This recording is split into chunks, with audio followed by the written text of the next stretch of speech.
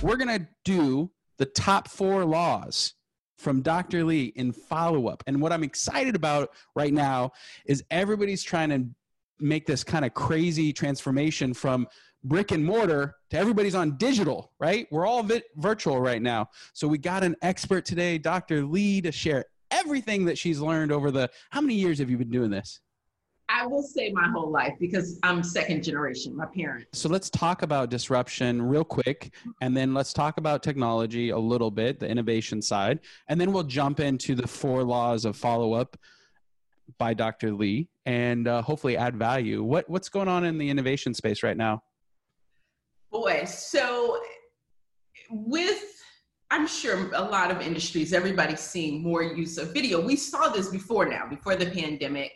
And as a result, even with video, one of the things in the real estate industry, which may or may not be happening in other industries, but disruption, people were trying to say, hey, we don't want to keep paying for your service. Yep. Let's try to cut you out. And that happens in a lot of industries, right? Where what you provide can be threatened.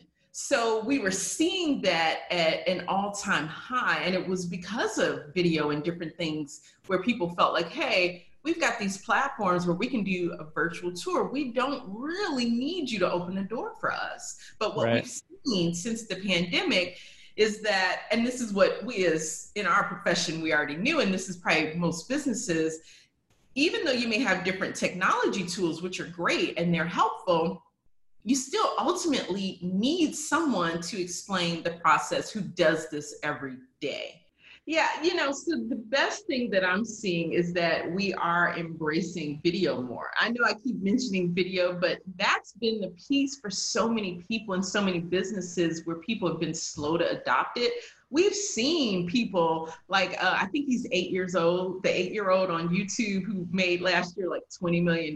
We've seen that. It's been around for a long time, but many people in business have been slow to embrace it. And as a result, we haven't really reaped the rewards that come from embracing video more. So anyway, now that's what I'm seeing. I'm seeing people that have been very timid about using video because now we're all doing this Zooming more. We're doing so much more with video. People are embracing it. And it's now becoming a part of marketing that is really, again, the catalyst for increased business, even at a point where we're really in a recession. But a lot of people are experiencing business growth. That's cool. All right. Well, let's dive into our main topic, which is the 4 laws of follow-up by Dr. Lee. So I'm excited because I'm a sales guy, and we're consistently getting questions from clients. How do I build up a follow-up team? How do I get ISAs to prospect for me? How do I make it, can I just buy some phone numbers and put them in a CRM and then call? And I'm like, no, you've got to build a system. So let's dive in. What does the system look like, according to Dr. Lee, for a company to really grow through a follow-up process? Great. I love it. And I really do think these 4 laws are universal. I call them evergreen. So again, I've seen it outside the pandemic. In the pandemic, they work and they transfer from industry to industry. So the number 1 law, and these are not in order of priority because all 4 are important. I just put them numbers next to them. So the first one is to make sure everything you're communicating is an item of value. And what that item of value does is it says to people, to consumers, to prospects, hey, this is the trusted professional in this industry, with this topic. So Dan and I were talking about this briefly earlier, how I've seen people who, again, for example, may be a real estate sales agent, but they're always sharing recipes on how to bake banana bread, which is like great if you want to have a cookbook, but not so great if you're trying to position yourself as an expert in another industry, right? Right. So having an item of value, every single connection. So even if you're doing a quick text message or a 5-minute phone call, having something that you can offer them, it could be a link, it could be video, it could be a download, it could be an article, but having an item of value is so critical. What a cool thing. I would also suggest using Answer the Public to create video, to create your blogs, to get your emails all set up. And so, yeah, I think item of value based on that is a really good, that's pure gold, Dr. Lee. That's pure gold. Okay, what's step number 2? So step number 2 is to now automate. So going back to the fact that we just talked about, hey, you might have a lot of content, or you might only have one thing that you're going to break up into segments.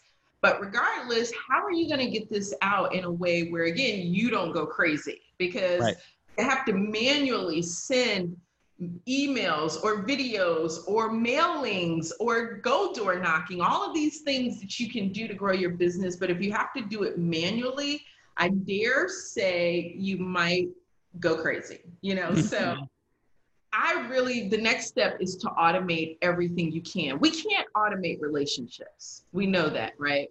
But there's a lot in the relationship process that we can automate. So we can automate text messages. We can automate, of course, emails, although again, it's got to be an item of value so people actually open it and read it. We can automate our social media. We can automate what goes on our website. We can automate even the video content we're going to provide. So there is nothing in 2020, thankfully, that we do to market that can't be automated, at least a piece of it. What are the things that you believe would be step 1, 2, and 3 of automation? So I would say, I guess for me, I always like to have people look at, it's a few things I like them to look at. So number 1, what are your strengths? Okay. I know a lot of us define strengths as the things that we do well, and that's not true. Strengths are the things that not only we do well, but we enjoy. I love this. I love it. Okay. What's step 4? I love it. Okay. Last step. Of course, after you have given things away and you've automated things and you've got this really well-oiled process, there is some things for you to still do, right? So now the last step is I want you to be a time blocker.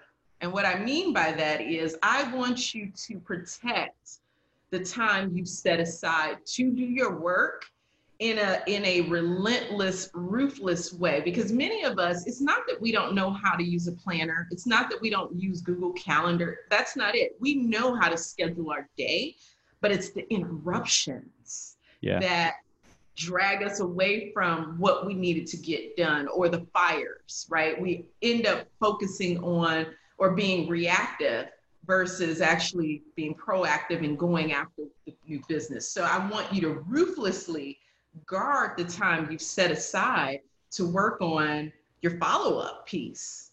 So we keep that, but now we've got several other things where we may say, hey, I'm good at doing this. I don't like doing it. Let's get it off your plate.